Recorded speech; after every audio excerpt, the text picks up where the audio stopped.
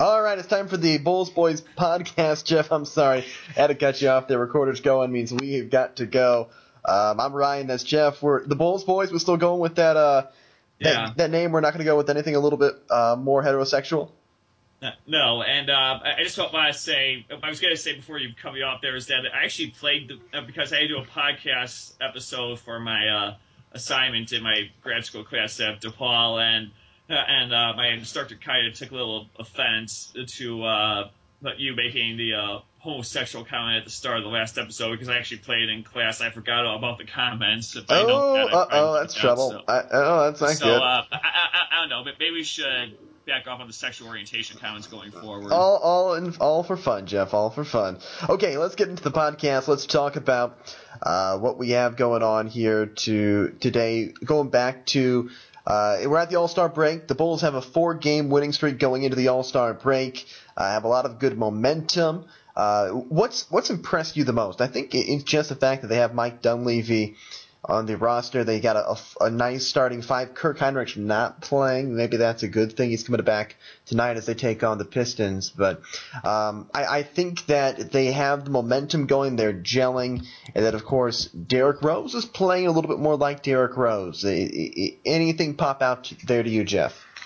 Well, I think it all depends on who you look at. Mike Dunleavy, obviously not the loudest player on the team. He is still consistent in how he plays, though, and that seems to be the cog that is holding the Bulls' starting five together. And that starting five has not been together a whole lot this season, but when they have been a very unbeatable. The starting five being Rose, Butler, Dunleavy, Gasol, and Noah.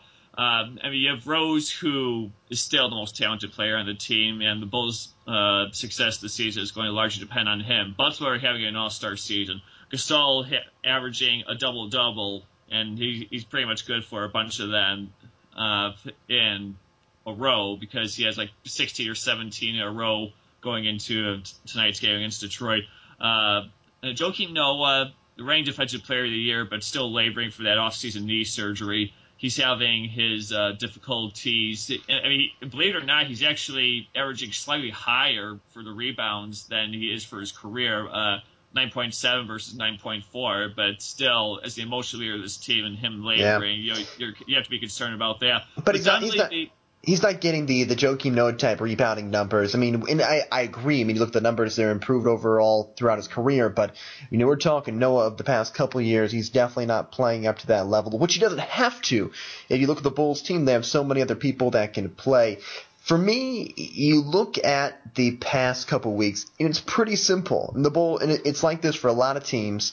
I mean, you watched the LA Clippers last night. They're a great example of a team that really lives and dies by how well they shoot. I think that's really the thing for the Bulls. If they shoot well, they're in great shape because they're going to get up shots. They're going to get offensive rebounds. They're going to get second chance opportunities. When their shot is not going, it's not a team that can really succeed at a high level. And I think over the past couple weeks, they're taking smarter shots. They're taking more efficient shots. They're running their offense through Powell and Rose getting to the bucket, and it's paying off for them. But you have to consider this. It depends on what kind of shots they are taking. If they're moving more towards a perimeter game, then they're not going to win. Derrick Rose taking a bunch of three-point shots this year and missing more often than not seems to be the prime example of that. Pau Gasol, he is more comfortable shooting in the post, which is something he really didn't get to do a whole lot of during his last season or two in Los Angeles. Jimmy Butler, he can drive. Taj Gibson, he can score in the post. Mike Dunleavy, he's one of their better long-range shooters, although not their best shooter. But I think it all depends on how well these guys can perform to their offensive abilities in the sense that if they're taking the shots that they know they can make, then the Bulls are going to succeed. But if they're being forced into uncomfortable positions, such as Derrick Rose shooting from the outside, and that may be attributed to him being a little more timid for a lot of the season, then it's not an optimal position for them. I think it all depends on how you let your team dictate the pace of the game, if you let your team dictate the pace of the game, because it seems like that when the Bulls do not do that, then they are forced themselves into taking shots they normally would not take, and that causes them to fall further behind.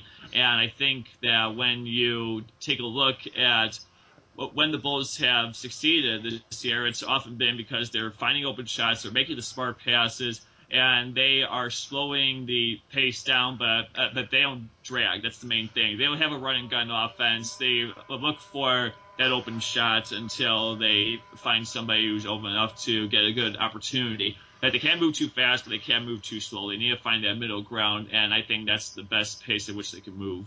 Let's look at every player in the Bulls like regular rotation. We'll dedicate our podcast to this. One thing you want to see them do well in the second half of the season. What is the key for this particular player to be good in half number 2 of the NBA regular season? Let's start with Derrick Rose. To me, I think number 1, we just touched on it. He can't shoot bad shots. I like Derrick shooting a lot of shots. I like him getting shots up. I like him still getting the assist numbers. We see when he's up between 7 and 10 assists, the Bulls are much better. But I like him shooting, getting shots up. I don't like bad shots. I don't like threes, and I think every single Bulls fan probably agrees. Well, yeah, sure. Derrick Rose has said time and time again that he is going to keep shooting because that could be a way that he's getting his confidence back. And if he is getting his confidence back, then that's great. More power to him. But it cannot come at the expense of the Bulls winning games because the Bulls, they have, I hate to say it, they've kind of dug themselves into a little bit of a hole about not being the second seed at least. I mean, it would probably be the first seed anyway, even if the Bulls have been playing well completely up to this point. But I think Rose, he thrives on his athleticism and he thrives on making smart passes. But most importantly, he thrives on getting to the hoop as quickly as possible. We saw glimpses of that when the Bulls played Cleveland last a week ago. That was their last game. I think that Rose has to find a way to go back to what he was. Penny Hardaway, in an interview, he said that Rose is more like at 70-75% the player he was. And if Rose can be at least a majority of the player that won MVP a few years ago, then the Bulls will have a better chance to succeed. And again, it all depends on whether or not he's making those smart decisions. And Nick Young of the Lakers, he had a shooting slump about a month ago, and he simply tweeted out, "Shooters keep shooting." And for my blog for my class about NBA players tweeting, I kind of touched on that. If shooters keep shooting to get out of slumps, then that's fine. But the thing is, Rose is not a natural shooter. I mean, he can try and reinvent himself as a shooter, but he needs to find some sort of way to balance out between what he does best, which is getting to the hoop and driving attempts and also shooting when he's open. Yeah, Jimmy Butler, what is it for him? Is it a matter of just staying healthy? Is it a matter of playing consistently? For me, Jimmy, what I like to see in half number 2, his offensive numbers were fantastic in the first half. And we're talking nearly 20 points a game, led the Bulls in scoring after really not being a major offensive weapon the past couple years. I really want to see from Jimmy the defense that he had last year come back in the second half. If he can be that all-NBA second-team defender, the Bulls are going to be in great shape, in my opinion. And I want to see Jimmy do that. And I think it comes at a couple positions in the game for Butler. His off-the-ball defense has been fine. When the opposing player has the ball, he's been fine. It's when he has to work around, let's say, a pick and roll, or he has to guard a guy in transition. He hasn't been the Jimmy that we've seen in the past. And to me, I want to see that change. Well, Jimmy Butler's offensive surge in the first couple months of the season forced teams to plan for him, and for the most part, they have been successful. But obviously, it wasn't enough to prevent him from going to the All-Star game, and it's great that he went to the All-Star game. I think he deserved it, although he was somewhat limited by that shoulder injury. But I think this kind of goes back to how the Bulls have performed all season. Yes, Jimmy Butler has improved on offense. Yes, the Bulls themselves are improved on offense. But it seems like a lot of that has come at the expense of Butler's defense and the Bulls' defense. Because for the past couple of years, Butler was just locked down every game on defense. He would just stare his opponent in the eye. And if he was driving it, he would follow him to the best of his abilities. And if his opponent beat him, then so what? At least he was able to stick with it for an extended period. We haven't seen a whole lot of that this year. We've seen more of a guy who has been settling for his offense and trying to let that dictate his post or his position in the game. What he needs to do is get back to what he was and continue with the offense, but remember that his defense got him into starting lineup in the first place. And the Bulls, I think, as a team, they've kind of followed that lead with the addition of Pau Gasol. Let's go to Pau Gasol. What is it from him you want to see in the second half? To me, I think is the easy answer is probably on the ball defense. We know he can play down low defensively. He can be a good rim protector. We know he's fine offensively and looks fantastic. I think the easy answer is on the ball defense, but to be honest, I don't think that's going to happen. I think the Bulls can be fine if he still is an average defender. To me, with Pau, I want to see him continue with that mid-range jump shot, because right now he's the only big out. I mean, Nico's been hitting the three ball, but he doesn't really have much of a mid-range game. He's the only Bulls big that can really step out about 16, 17 feet away and consistently knock down that shot. I'd like to see him continue to do that, and I think if he does, the Bulls are in really good shape in the second half. What's your one point? What do you want to see Pau do really well? Well, like you said, the defensive issue, it is what it is. He's at that age where his defense is not going to get any better, so we just have to live with it. But the main difference between him and Carlos Boozer was that even though they were both good for a double-double per night, Gasol isn't making the money that causes everybody to jump on him for decreasing on the defense. But it's just he's just so good at basketball. And I think the one thing, if I had to pick one, would be to just continue to establish your mid-range game, because we know he can do well in the post, but if you had to improve on anything, just go out to the baseline and find some way to create offense for yourself, because everyone knows he can still drive to the post at his age, but if he could just extend that out in that system that Tom Thibodeau runs, then it's going to be successful for them. But keep in mind, he did shoot from all over the place under Mike D'Antoni, and he was not successful in a lot of those chances. It was kind of underutilized or used the wrong way in Los Angeles. So he's got to be careful not to fall back into what was shackling him the past couple of years. We're moving through the Bulls' regular rotation. Things we'd like to see in the second half. The key for each player in making the Bulls a good playoff team. We're keeping our responses about 15, 20 seconds, quick hitting, going through these players. Let's go to Joakim Noah. To me, I don't need to see 10, 20 points from him a game. You know his passing's got to be there. To me, it's the on-the-ball defense for Noah that has to be good. It improved a lot throughout the first half of the year, but if the Bulls are going to be successful, they need to have a post player that can come out and guard somebody like an Al Horford, somebody like a Kevin Love, somebody like a Chris Bosh, depending on what's happening with his health situation. To me, that's what Joakim Noah has to do.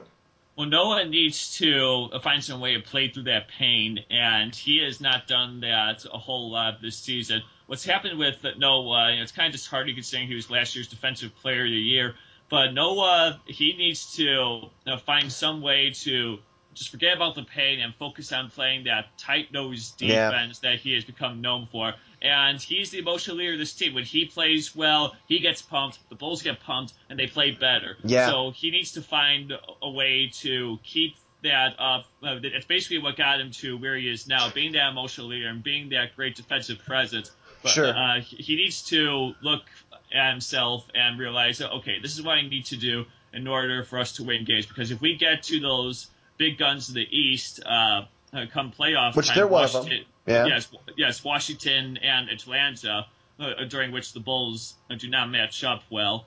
He needs to give that extra step, that extra pep to everybody who is on that floor with him, because when he plays well, everyone does. Yeah, okay, so you want him to stay healthy, stay energized. I want him to play good perimeter defense. I think those are both good points. Mike Dunleavy, to me, it's space the floor. What does that mean? Be a good passer, be a good shooter, be a viable option offensively, space the floor if you're Mike Dunleavy. If you do that, the Bulls offense will be in good shape, I think, if they can have their number 5 guy, Mike, doing his job. Well, Dunleavy, we kind of touched on it already. We did at the top of the podcast. We heard that he is possibly that one guy who is holding the starting lineup together and creating opportunities for everybody else. whether it's with his scoring, whether it's passing. Personally, I think it's more with his passing Yeah. because he's not leading the team in scoring night in and night out like some of these other guys are. He is the guy who is helping that flow for the offense and helps get it going. He may not always be there at the end of games, but he is able to up that offense flow to where it needs to be. I mean, think back to the late 90s Bulls. I mean, what did Luke Longley really contribute offensively for that team, for the starting five with Jordan, Pippen, Rodman, and Harper? Can you think of anything significant he provided during the first few minutes of the game? Yeah, you're right, and I think that's kind of the same thing where Mike just has to be that spacer, that extra guy, kind of like Luke was, but at a small forward position. Let's go to Taj Gibson. Here's a guy I think that could be important, Jeff, for the Bulls this year in the second half of the year. To me, Taj, what does he got to be? A bruiser. When Taj Gibson comes in, the other team has to realize that he's going to go down in the post. He's going to beat up your backup post player, your starting post player. He's going to make your guy work, and he's going to abuse them down low and be physical night in and night out in his 25 minutes of play. That's what I want to see from Taj Gibson. Well, what he needs to do is continue that two-way play that we've talked about because he's devastating on offense. He's tight-nosed on defense. But what he needs to do, and this kind of goes to Tom Thibodeau more than anything else, he needs to be out there when the Bulls need rebounds because I've run through some numbers on Basketball Reference I did when I was at work one night, and the best two-player combination the Bulls have, at least as far as rebounding percentage goes, are Pau Gasol and Taj Gibson. And that's no knock on Joakim Noah. He needs to be getting rebounds, which is what he's known for, and he needs to play tight-nosed defense. But if that knee is really bothering him to the point where he can't help the team in close games, then he needs to get somebody who can, and Taj Gibson is that guy. Pau Gasol, I mean, yes, you got to watch his minutes at his age, but I think that's kind of a lost cause with Tibbs. He needs to be out there for rebounding purposes, and Gibson, no, he can be a power forward. Gasol can easily slide in at center, and if the Bulls need the ball in close situations, as much as I hate to bench Noah, and you don't want to go too big out there, it might be a better chance for the Bulls to find some way to incorporate those two on the post more in close games. Next guy is Niko Mirotic. To me, it's very simple for Nico. Don't make bad decisions. Shoot the three ball with high accuracy, and you're going to be just fine. And that's when Tiff pulls him out. Is when he has turnovers, when he can't guard his player. If you keep your guy in front of you, keep the ball on your team's side of the court, and make your open threes. That's what the Bulls need from Niko Mirotic. They need those timely threes as they get to the end of the year.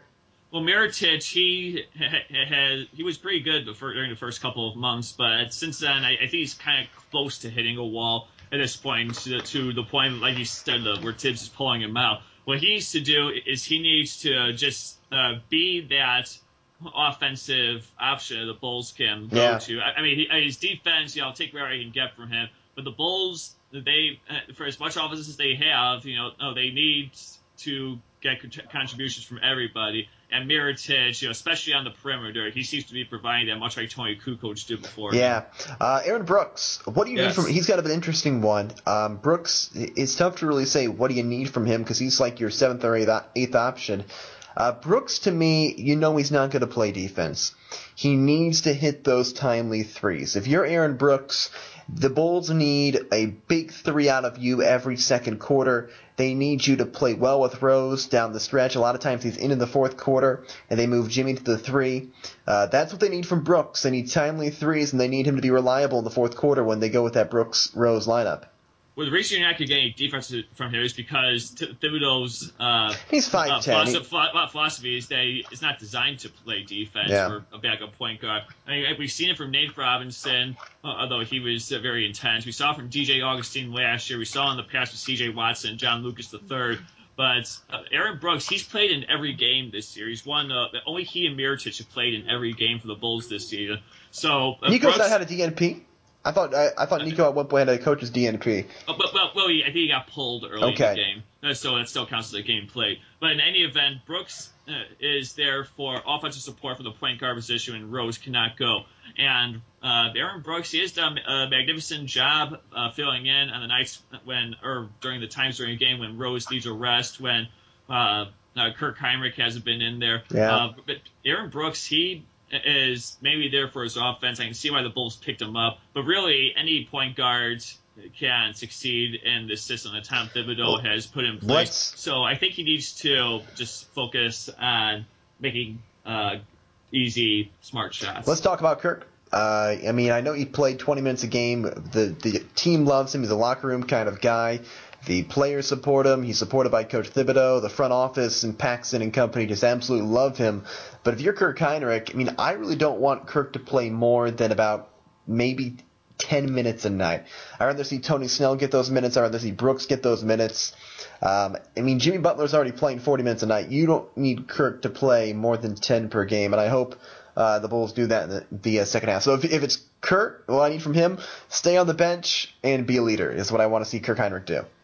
Well, yeah, stay on the bench and be a leader. And I think we should use this to segue into another guy, Tony Snell. Yeah. Because Kirk Hinrich, he has been taking up rotation spots, but his skills are greatly diminished. He is only, let's face it, only about a quarter of the player he once was, maybe a third of the player at best. And that means he's taking all these shots that probably wouldn't have fallen for him even when he was in his prime.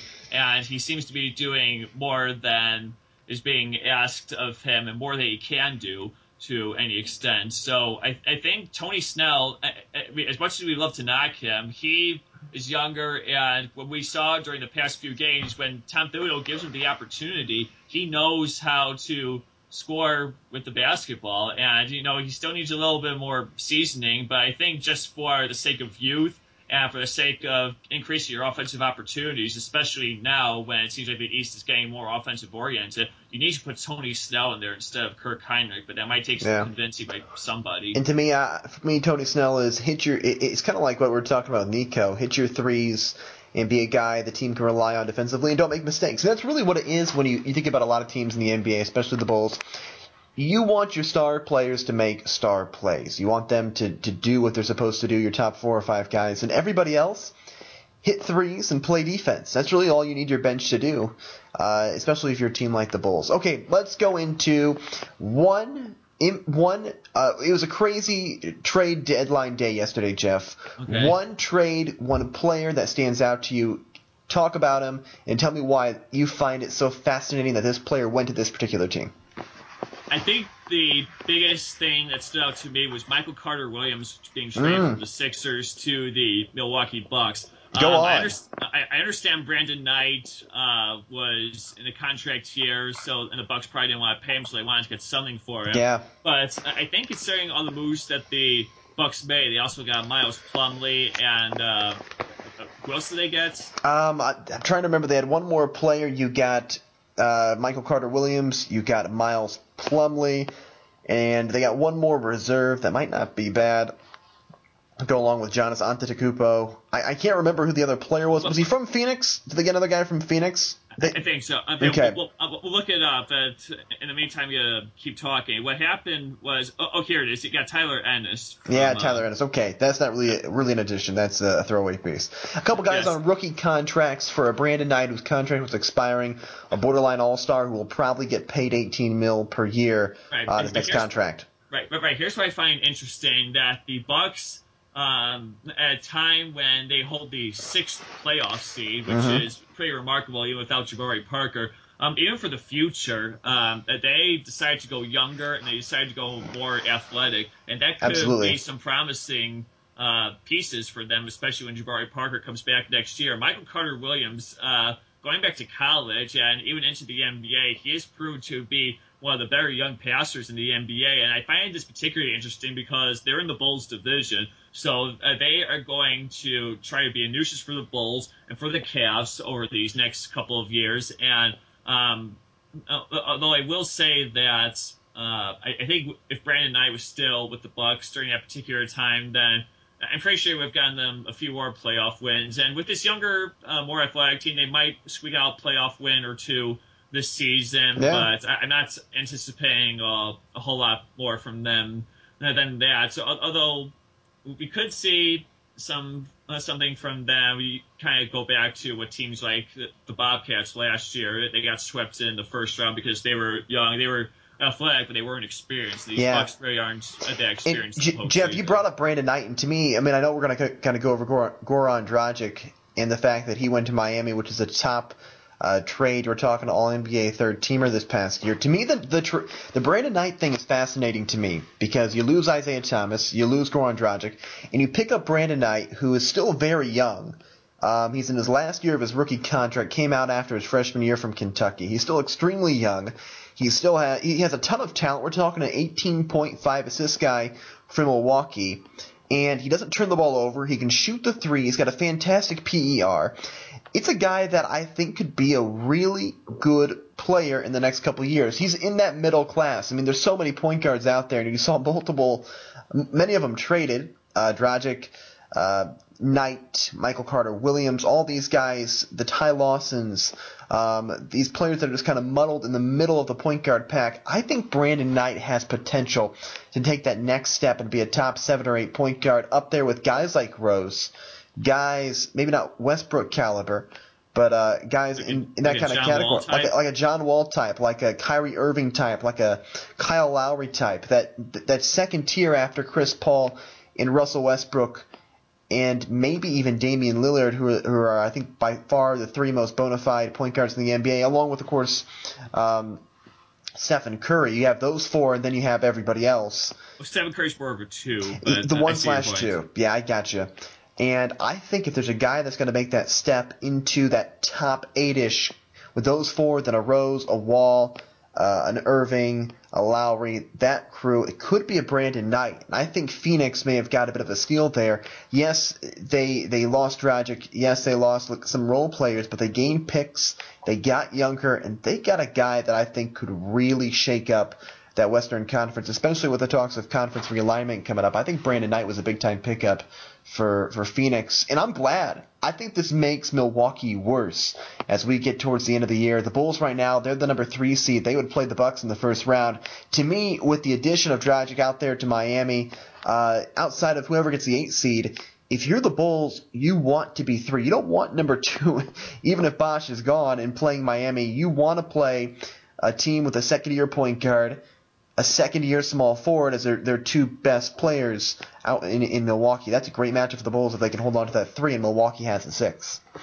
And also, the 4 or 5 matchup would be Cleveland and Washington. So Yeah. if one of those teams could knock each other out before the Bulls could play either one of those teams, it would make it easier. Oh, sure. Plus, the Bulls wouldn't have to face either until the conference finals. Exactly. So I would be just fine with the playoff picture as it is the whole end of the year. But if we're still talking about the trade deadline, here's the other move or series of moves that intrigued me. The Oklahoma City Thunder were surprisingly active at the trade deadline. I mean, you'd think with that crew that they would be able to do something, but so far they've only been able to manage the 8th seed. Sure. But instead, they decided to deal away Reggie Jackson, and they trade away Kendrick Perkins, and in turn, they acquired Enes Kanter and Steve Novak. They acquired DJ Augustine, Kyle Singler. Well, what that says to me is that the West has become a little too strong and a little. Oh, it's an arms race. A little too young, athletic for them, and they kind of feel like their window of opportunity is either closing if it hasn't already closed. So what they've done now is that they've decided to rebuild to some extent. They wanted to get new supporting cast members for Durant and for Westbrook, and you can even argue that Serge Ibaka is part of that equation too. But the Oklahoma City Thunder, until the Blazers really broke through this year, they were still one of the teams they were still the team to beat in that Northwest Division. But now we see themselves being reinvented as going a little bit younger, getting a little bit of height rather, and they're going for a little more speed. And what's going to happen to them is they're going to have to find some way to work those guys in the game plan around Durant and Westbrook. I mean, this is a different Oklahoma City Thunder team, and it may not pay off for them this year, but next year they might actually be able to make a run at Portland and some of the other teams. And I guess the other thing that I'm a little surprised about is the Clippers having fallen behind the Warriors. I kind of wish they would have done more at the trade deadline, because it seemed like they stood pat. And as entertaining as the Clippers have been the past few years, they've kind of been seeing that tire to teams like Golden State, to teams like Atlanta. And the Clippers, they have had quite a few role players that have stuck around, and they have a superstar. You got Paul, you got Griffin, you got DeAndre Jordan. But as entertaining as the Clippers have been, I never thought they were really a championship caliber team. And I think with all these other teams improving and just getting better, I think their window, if they even had any, is shut. Yeah, that'll do it for our podcast. We're the Bulls Boys. That's Jeff. I'm Ryan. We'll talk soon, Jeff. Let's talk in the next couple of days. We'll get a podcast up maybe over the weekend. How does that sound? Possibly, Okay. if either of us are available. We're going to try. That's the Bulls Boys podcast. Catch us where